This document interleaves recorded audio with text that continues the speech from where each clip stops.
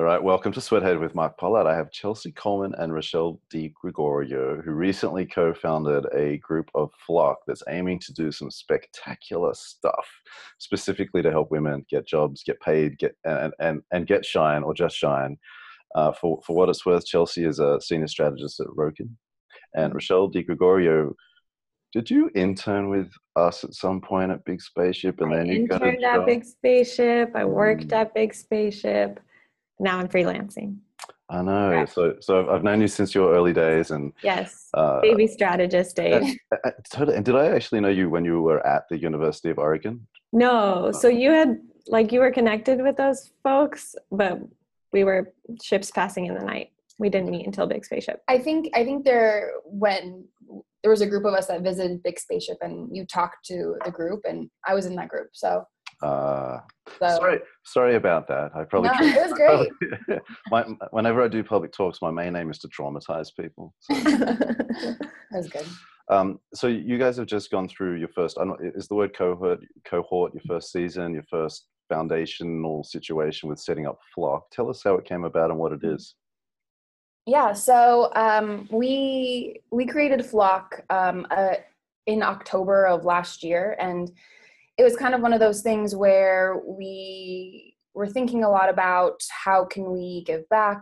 There were so many cultural forces coming together, the election, the Me Too movement, even on TV, the female friendship and support of women on Big Little Lies, and we're seeing all these things come together, and we kind of wanted to give back in some way. And so we looked at our own experiences and our own kind of skill sets to figure out how we could help other women specifically. And we thought about how great it would have been to have a mentor, someone to talk to when we first moved to New York. So we said, we all moved to New York. We've all been through these different experiences, the hard times, the good times, the finding an apartment.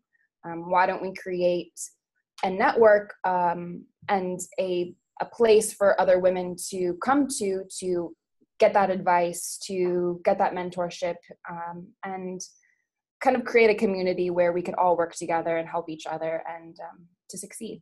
So that's kind of the idea of how Flock started.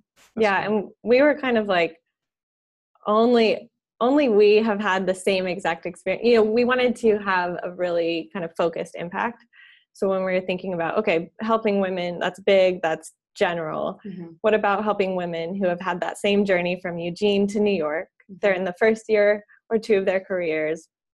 We are a very rare group in being able to really specifically help those women. So I think we had a very small focus, and then now we'll talk about it more, but it always grows once things start to go well. Yeah. So. Totally. And I'm on this thing right now about telling people to form gangs.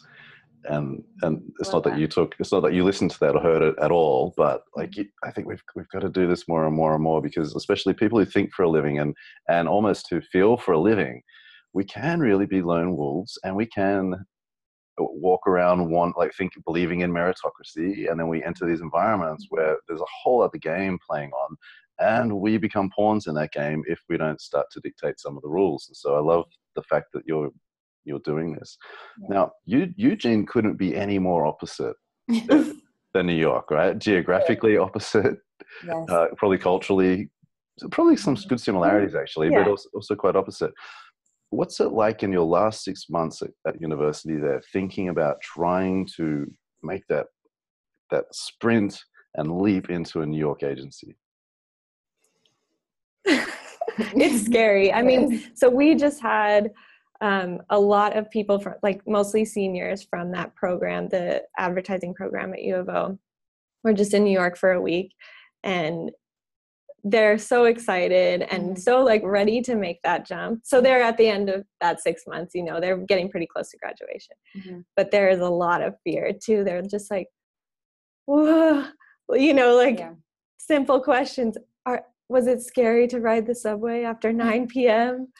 So I think that for me, at least, those 6 months leading up to it were just trying to wrap my head around something I had no frame of reference for. only understood through the movies and TV and stuff. So yeah, I think they have a very glamorized view of New York. And leading up to it, you think it's going to be so exciting and special and, you know, like Carrie Bradshaw in the streets. And it's just so far from that. But I think you kind of know it's going to be a big change, but you don't realize how big it is. And I think you're also head down trying to finish all your projects and your finals. And it takes up so much space in your brain that it can be really overwhelming. One other thing kind of that's part of our goal with Flock in general, or just something we're thinking about with Flock, is like, especially that last 6 months can feel really competitive. Yes. I think that's part of the fear too, of like, I know my peers are going to be looking for these same jobs as me. I want to like not tell them what I'm doing so I can have a leg up. And I don't think any of that comes from a horrible place, but there's this feeling of competitiveness, right? Like, if New York is the best, only a few people can make it. So who's going to do it? And that's something we're really trying to counteract and say, no, we can lift each other up. We can help each other. And in doing that, all of us succeed. It doesn't have to be just one of us isolated, you know, like you said. If I feel that vibe if I go to a college or a portfolio school and I watch how people come up and talk to me and then cut each other off with their bodies a little bit, and you can feel it on the face. It's hard when you're in the moment to go, oh, because they're friendly and they've worked with each other for a while and they've probably worked on projects together, but then all of a sudden a shoulder gets moved and the person gets cut off from a conversation. Usually the conversation is, it's not really how do I get a job, it's can you get me a job, but it has all these other words around it. How did you guys make the leap to New York? What was your path? Want to start? You want to start? I'll start. You start. So we both grew up outside of Oregon. So Oregon was an out-of-state school for us. I was not wanting to go back to Colorado, not wanting to stay in Oregon, tired of the rain mostly. So SF was also out of the picture. I don't know. I just kind of was one of those things where I was like, New York would be amazing, really just kind of from a lifestyle perspective. I also had that competitive thing of like, I just want to get there. Yeah.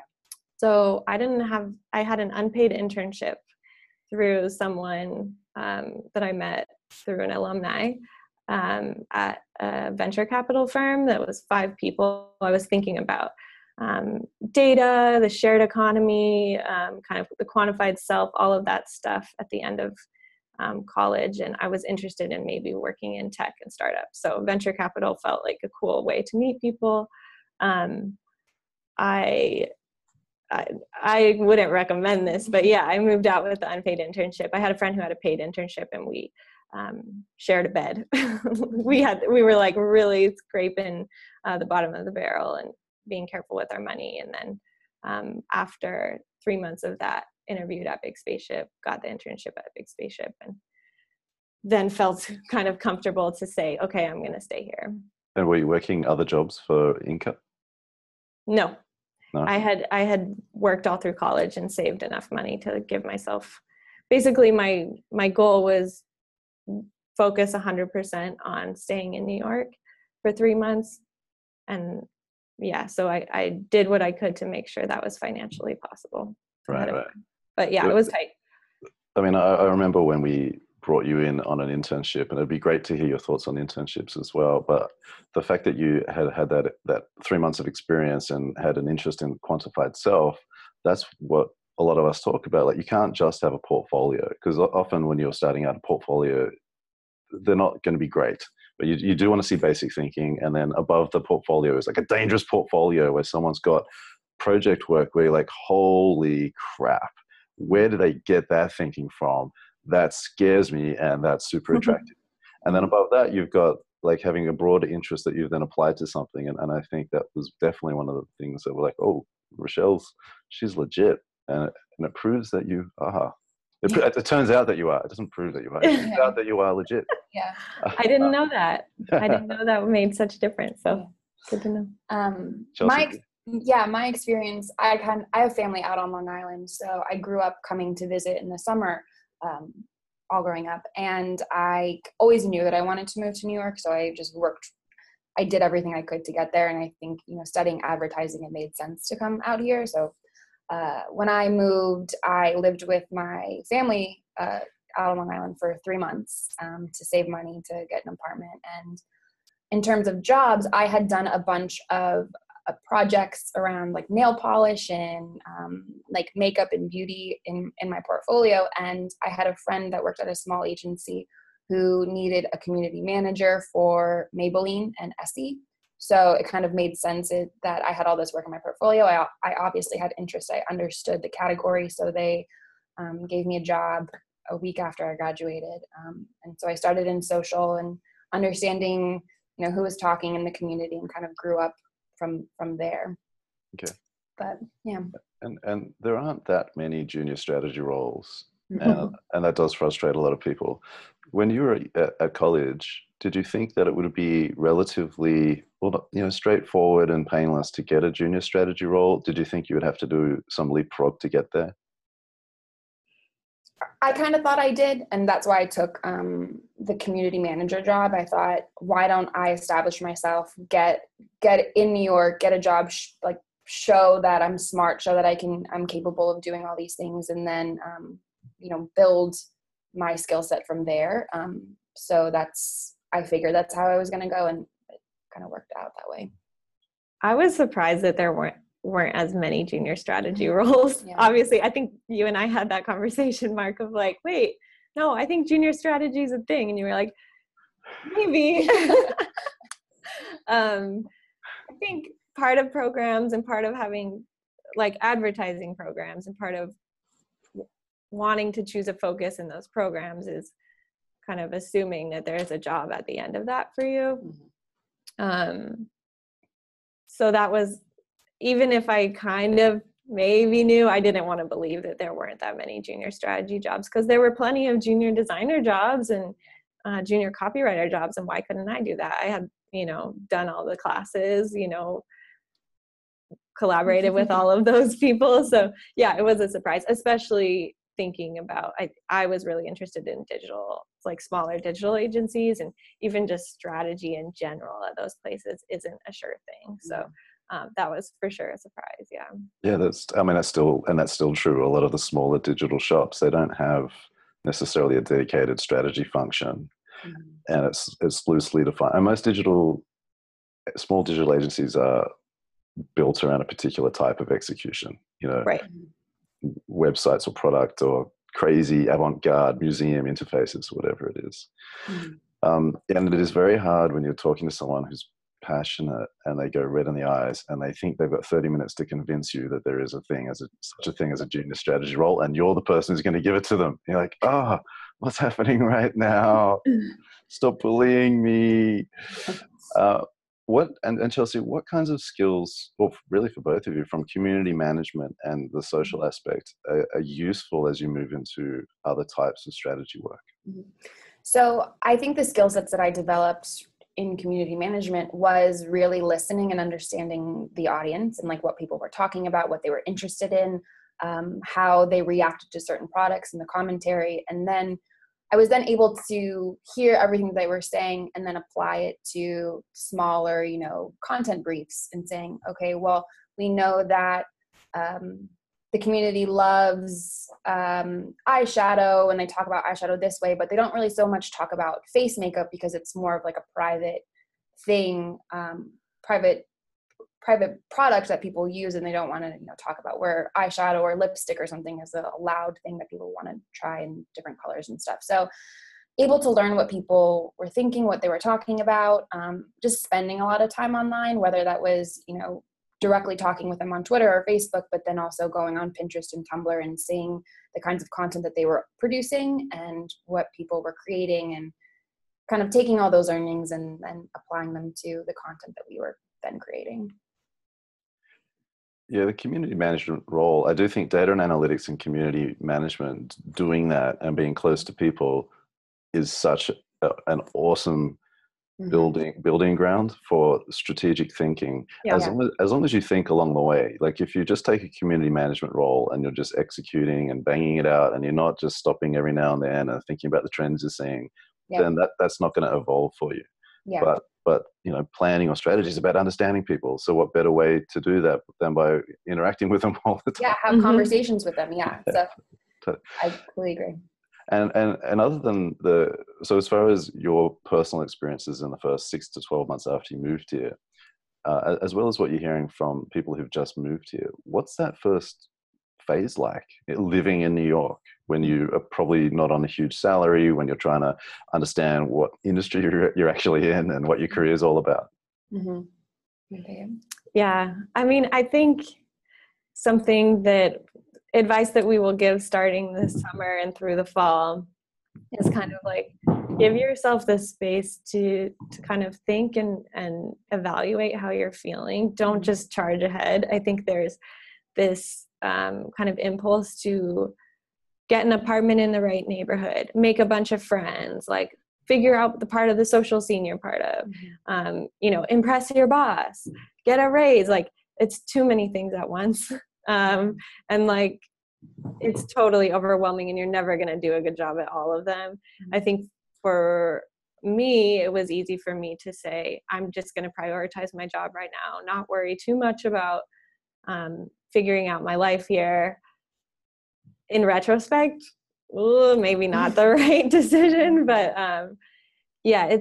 I actually had a friend who's 28, just moved to New York, and I gave her the same advice. I was like, don't try and figure everything out right now. Just, acknowledge that it's a crazy time and try and strip away extra stuff if you can. Yeah, I think just to build off that too, I was lucky enough to be able to stay with family for the time when I first moved to New York.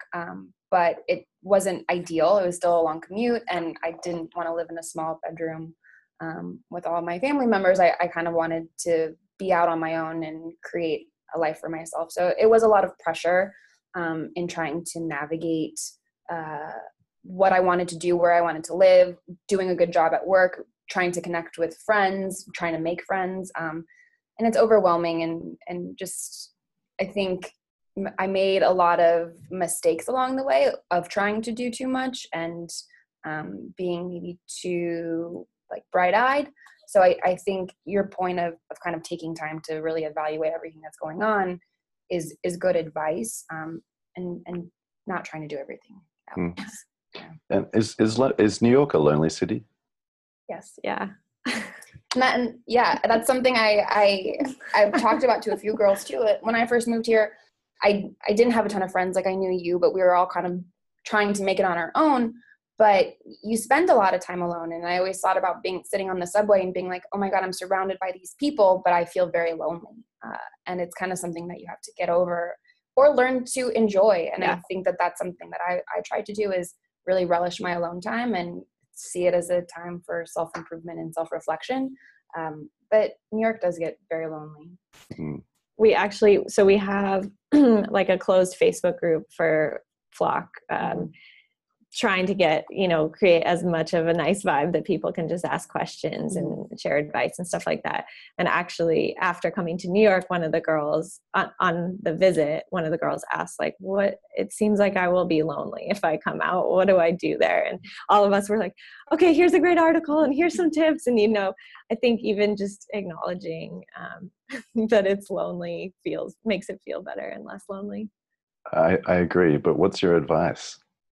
So my advice is always, I'm such a let's keep things balanced, everything in moderation, but is like, actually take alone time, even if you feel lonely, like Chelsea said, appreciate that, acknowledge it. It's good. Take that time to think, because it's hard to find time to think in the city.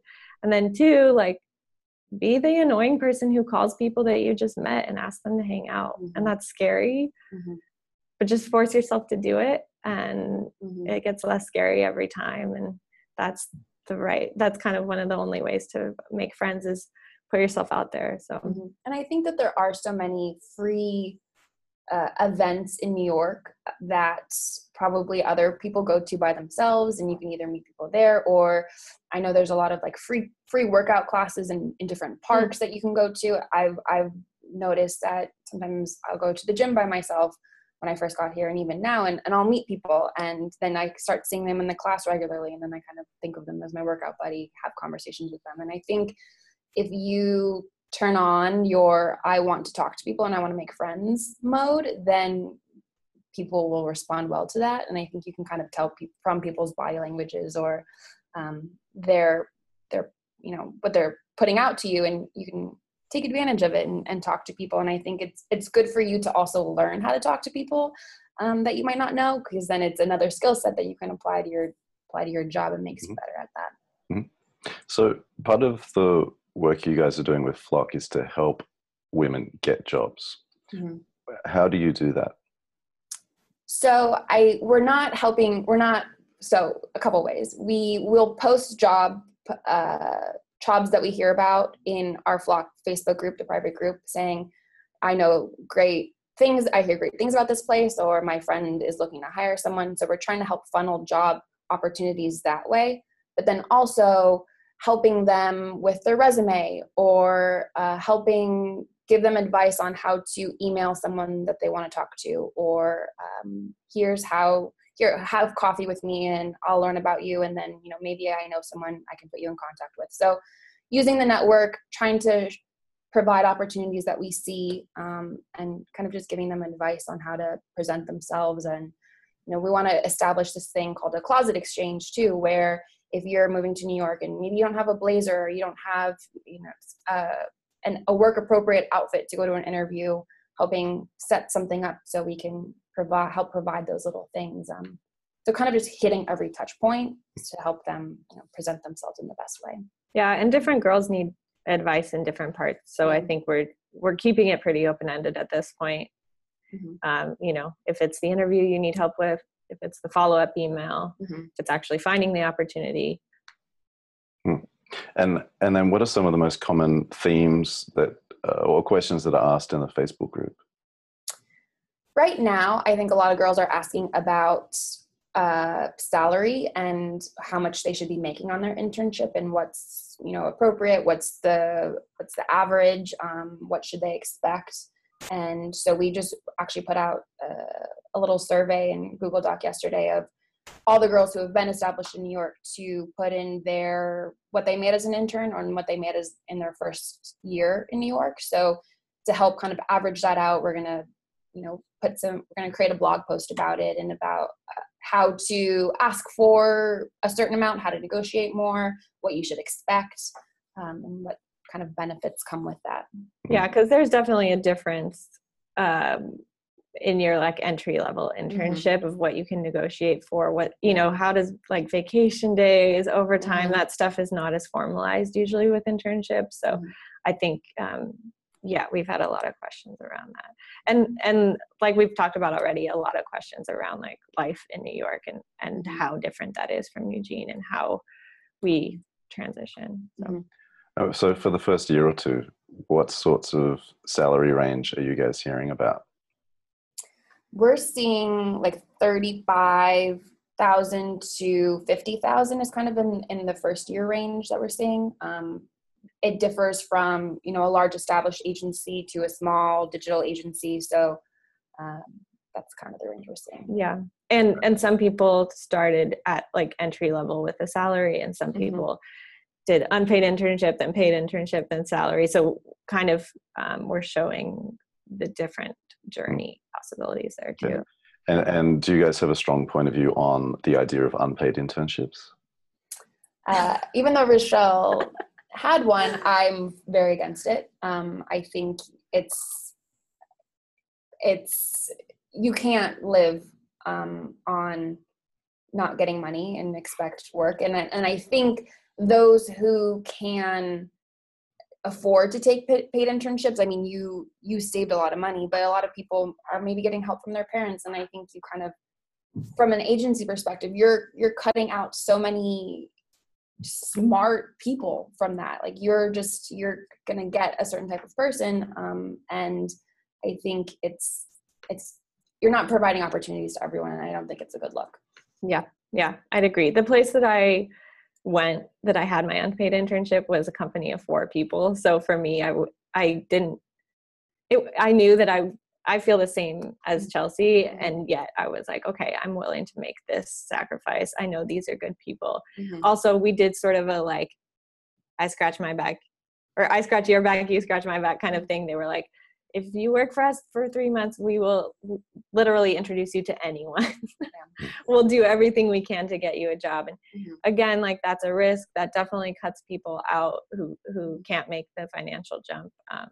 But it's a risk that I took. But yeah, it's not advice that I give to other people. Okay. And then what do you think makes a good internship? In terms of like the experience that you would get in an internship? Well, what if someone's looking to take an internship, what should they be looking for? I've run actually an intern program at the last agency I was at, and what I wanted to kind of provide, the experience I wanted to provide the interns was, I wanted you to be able to work on real life work. I wanted you to contribute to the team and actually see your work, come to life in terms of a deck or, a brief. But then also we had an intern project for them where they went through and looked at all the CAN entries from the last year and see what trends there were, what kind of work was winning, what was interesting to them. And so giving them kind of a project and something a little bit bigger to look at and develop their skills in that way. We're looking at trends or, what good work is, and being able to figure out what strategy went into that. I think had their brain working in different ways. So I think that is what I would recommend for people to look for. Yeah, as a student evaluating different internship opportunities, I say that as if I had options. I did not have options. But if I had options, I would look for what I call like the angel. Like when I interviewed at Big Spaceship, it was scary. It was like 6 or 7 strategy people, like in a semicircle, all facing me, asking me questions.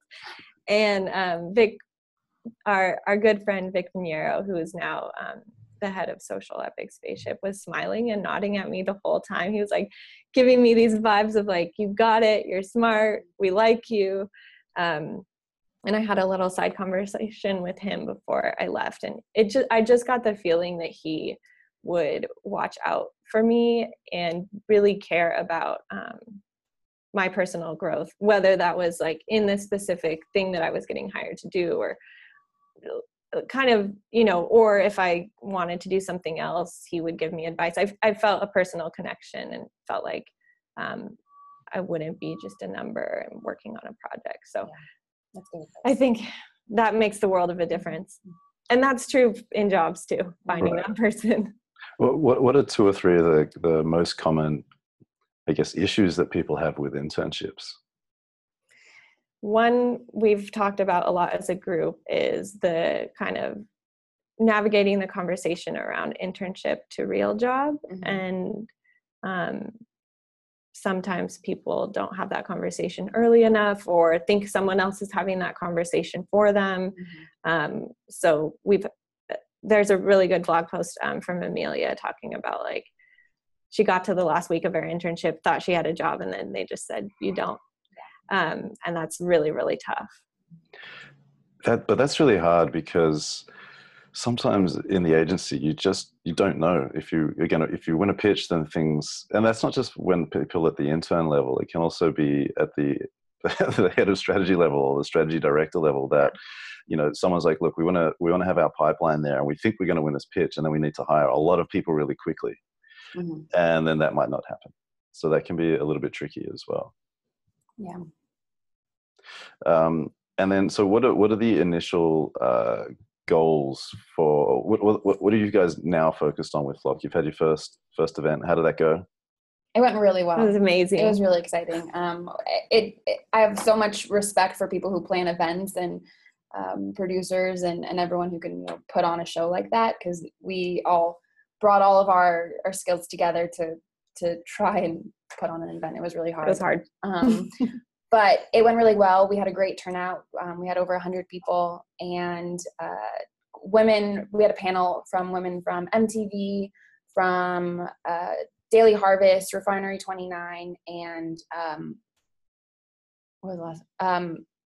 Wolf and Wilhelmina. Oh my God. And so we had all these women, and they were incredible, and all the feedback was great. People loved it. People felt like they learned a lot, and it was a lot of good information that they needed at that moment. It was a lot about living in New York. It was about navigating your first job, about negotiating what you're worth in terms of pay, and how, to kind of just survive within the industry.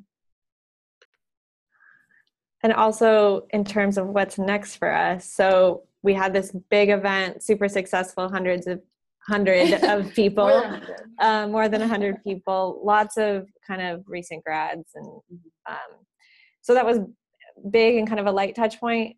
Now transitioning into the summer, we're going to have girls that are moving out here, and we're going to focus kind of more narrowly on more impactful direct mentorship with the people, assuming they want it, but we've heard that they're interested in it, with the people who are here and starting things out. So kind of focusing in on more one-on-one relationships, even though we have this big group, that's always there. And we're thinking about the right way to do mentorship pairing. We did a little bit of that, just based on interest, but mostly discipline. And what I realized from that is like, I have a ton of things to give to a person based on my experience, but also I want them to meet Chelsea, and I want you to meet this person as well. So it's not like, okay, you're assigned to this person, they're your only mentor, but it does help just make a stronger relationship and connection. So it's narrowing in, and then big picture, we've heard from people we know and people we don't know in San Francisco and Portland, LA, who want to different cities. And they want to do their own version of Flock. So we're thinking about like what scale would mean as well, but no news on that yet. Okay. What makes a good mentor relationship? Are you guys suggesting a certain cadence or structure or a way to initiate the mentorship and keep it going? I think still figuring that out, but I think it does work in the people have reached out to us, and this is how we did it when all the girls visited last week, is that they reached out and saying, I would love to meet with someone. Here's a little bit about me. I'm a strategist. Here's my, some interests that I have, and kind of pairing people that way. And I think that worked really well.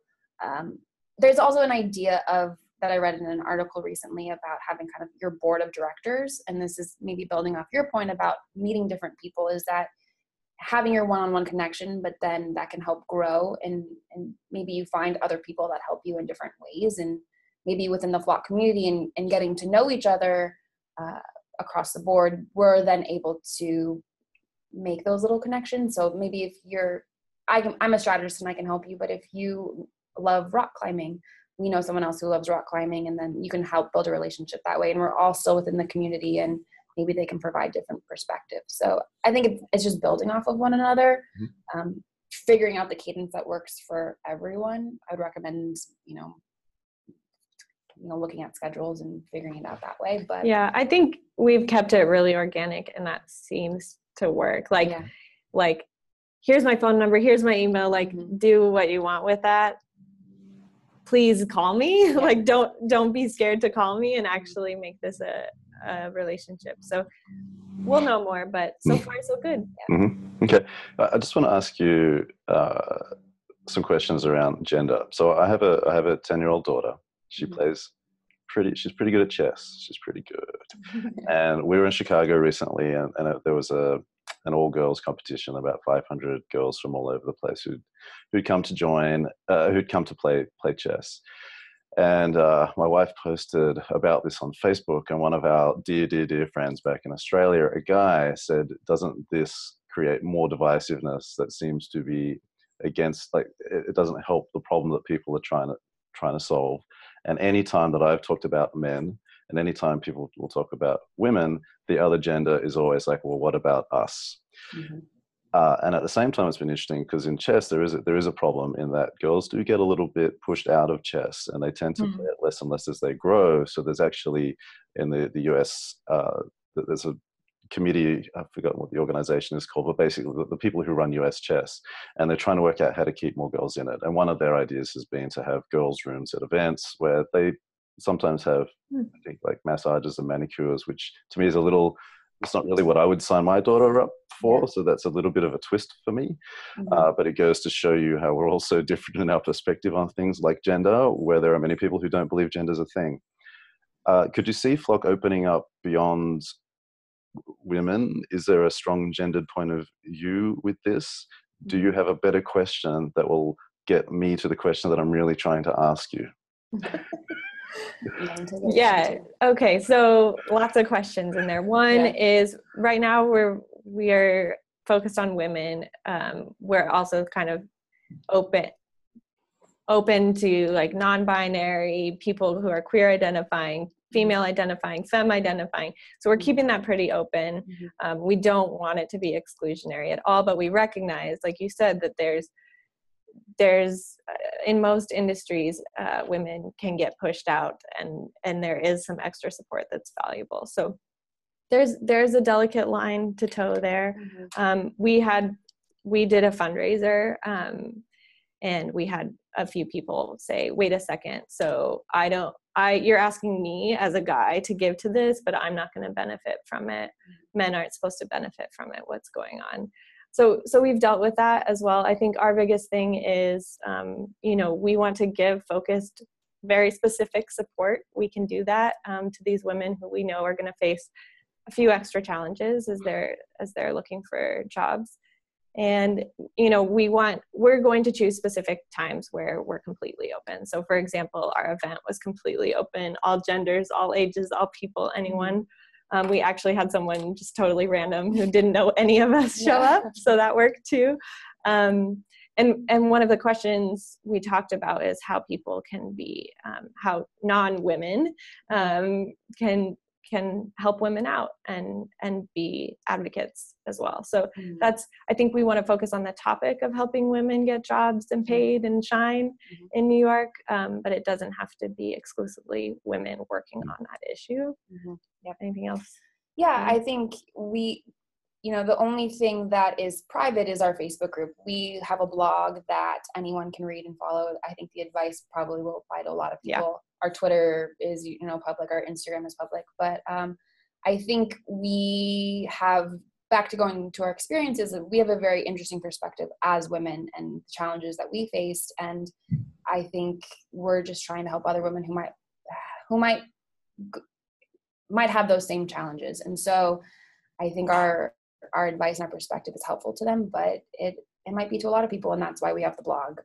And our events will be open. And I think we want to help everyone. It's not supposed to be like a men hating group. It's really just to bring people up and to help and to make other people help each other be successful.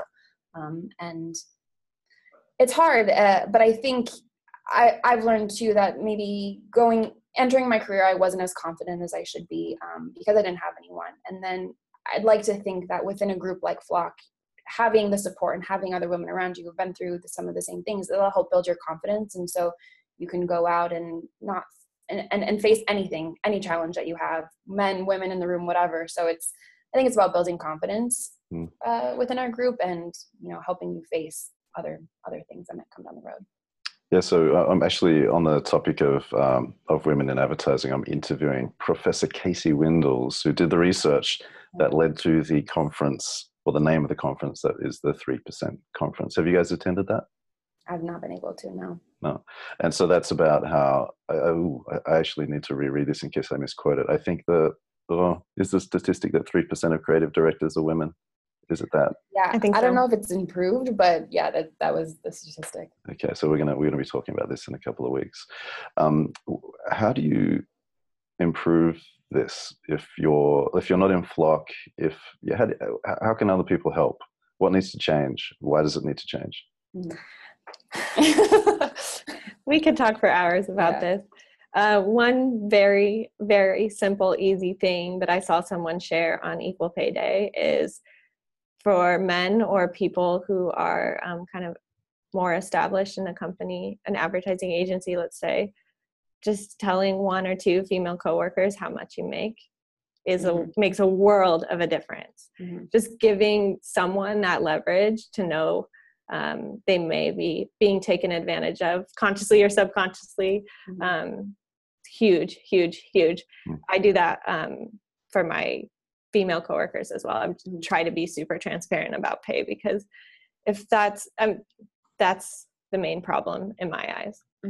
I agree. And I think another thing is just being aware. And I think if you're in a hiring position, looking at the resumes you're getting and asking why they're only men, or why they're only people from one school, or making sure that you are aware of the issue and bringing in a diverse pool of voices. And if you have that power to hire, interviewing all of them and hearing from all of them, and then hiring the person who's most qualified, but being aware that there is a big gap in leadership, and who has a seat at the table, and doing everything that you can to try and balance that out, I think is another thing that anyone can do.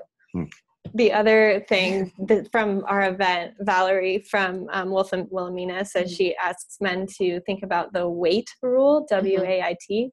And it's basically when you're in a meeting, just ask yourself, why am I talking? And I think some of the younger girls at the event were like, oh, that's good. And I was in the back like, yeah. But yeah, small, simple things like that, I think can make a big difference. Oh, that's the whole thing, isn't it? Because I mean, I get a little bit introverted, and I've been in situations where with men and women here, and I'm like, I can't get a word in for 40 minutes, and I'm not going to fight. I don't need to fight. Right. Because then at some point you're like, it's just disrespectful. Are you that unself-aware or self-unaware that you're talking for 40 minutes over everyone every time they start to talk? And you're like, you know what? Just do your thing. Yeah. I'll go do some writing. Right. But then, that meeting misses out on really smart voices, regardless of gender, really smart voices, because someone hasn't asked themselves that question. So yeah, it transcends the gender question for sure. Yeah. And then as far as being founders and starting something, what have you guys learned about your journey together so far? I've learned a lot. It has been a big undertaking, and it has become a much bigger thing than I anticipated. And it brings me so much joy, though, to hear feedback from these girls and from other people being like, yes, this is so important, or like, yes, I needed this, or I'm so thankful that you exist. So it's been really, really fulfilling that way. And I think at the same time, it's balancing my 9 to 5, but then also this other side project hustle thing that we've created that I want to put so much time into and really build and establish. And it's hard balancing, but I think I'm so grateful for Rochelle and, a group of other women who have dedicated their time to helping make this become a thing. We have a writer who is, the editor-in-chief of the blog, and we have a designer who's, curating and developing the Instagram. And so we have all these different pieces. I mean, we're building a brand, we're building a thing. So I think we all have really great skills to help do that, but it's hard. And I've learned that it's okay to delegate and ask people for help, and just do something you believe in, and it'll gain traction and grow. Yeah, I think with this specific topic that we're focusing on, there's a lot of energy and excitement, and all that feedback of this is so important, this is needed. And what's been a challenge, and I think something we've practiced and did a good job with the event, is figuring out who's excited about this and who's ready to step up and help us. Yeah.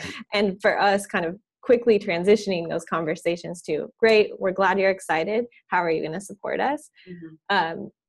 Maybe with a little bit more grace in that question, but making sure we're getting help because it's too much to do.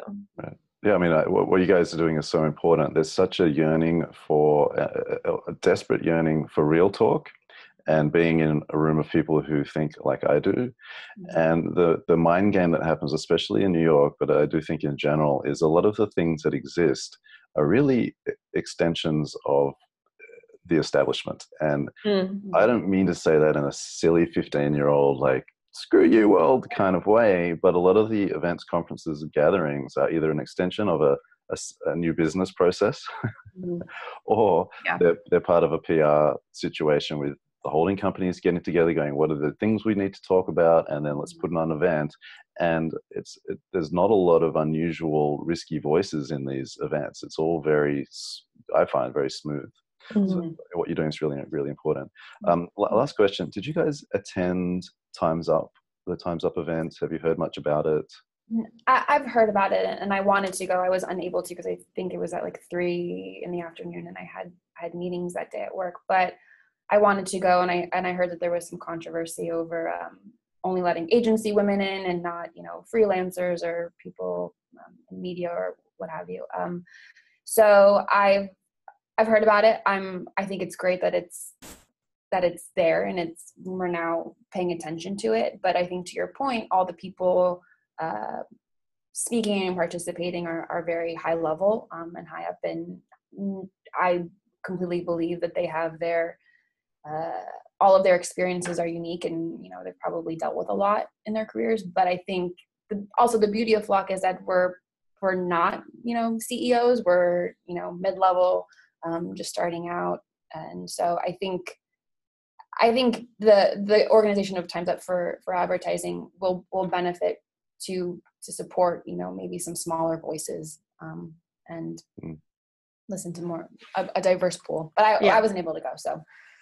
Yeah, that's the feedback I heard. I've felt pretty isolated from it as a freelancer, and as I'm less focused on agencies now, and that's not really like a career goal of mine to be connected with agencies in the same way. So just been kind of focusing on Flock, making those connections. Yeah, I think it's all an important movement. And, I think it can also be hard. It's probably easier for me to talk about this because then it's my words and you guys work with people and have jobs, and I do that as well. But, I was watching or following the Diet Madison Ave Insta stories, and there was some concern in the Insta stories about how that event was organized by people in power. It seemed, this is not what I'm saying, it's just a point of view that was coming through, that it did seem elitist. It did seem to exclude rather than include. So a lot of people that we know were disinvited or something if they didn't meet certain criteria. And then there was some concern, and I definitely won't name names, there was some concern that some of the people leading the Time's Up movement were well known for enabling certain behavior that movement does not want to see anymore. So I think it's really, really interesting, because a lot of what I'm doing right now is, these are things that I feel are quite natural if you grew up on the internet. And now what we're seeing is more of people who haven't grown up on the internet, who've grown up through the establishment, trying to work out how to be relevant to people who've grown up on the internet. Yeah, that's so interesting. So I think we're at this really interesting cultural gap. But my hope is that we just shake out in a better way, so that hopefully my kids get to grow up in a place where some of this has been sorted out a little bit more, knowing that we're humans, knowing that we're crazy, knowing that we're animals, but hopefully we're just less animalistic towards each other. I think that's a decent outcome, however you measure that. Yeah. Where can people find you guys on the internet? We are hey_flock on Instagram and Twitter. Our website is hey-flock.com. And what else? heyflock@gmail.com. Yeah. If you have questions, we're literally just email us. We love to talk to people. Yeah. Do you have any events scheduled, and do you need any collaborators/support for what you're doing? We don't have our next event scheduled yet. We're kind of in the process of planning what is next. But yeah, always would love support and contributors, and we're open to everything. I mean, we're new, we're starting, we're trying to get established and learning how this goes. So help, advice, support is all so welcome and appreciated. Yeah. And we'll let folks know if we have specific needs as that stuff gets planned. So. I love it. That was the most corporate way to end this conversation, Rochelle. Thank you so much, Chelsea Coleman, Rochelle de Gregorio from Flock. Thank you so much for joining us. Great to talk to you. See you on the internet. Sounds good. Peace. Bye.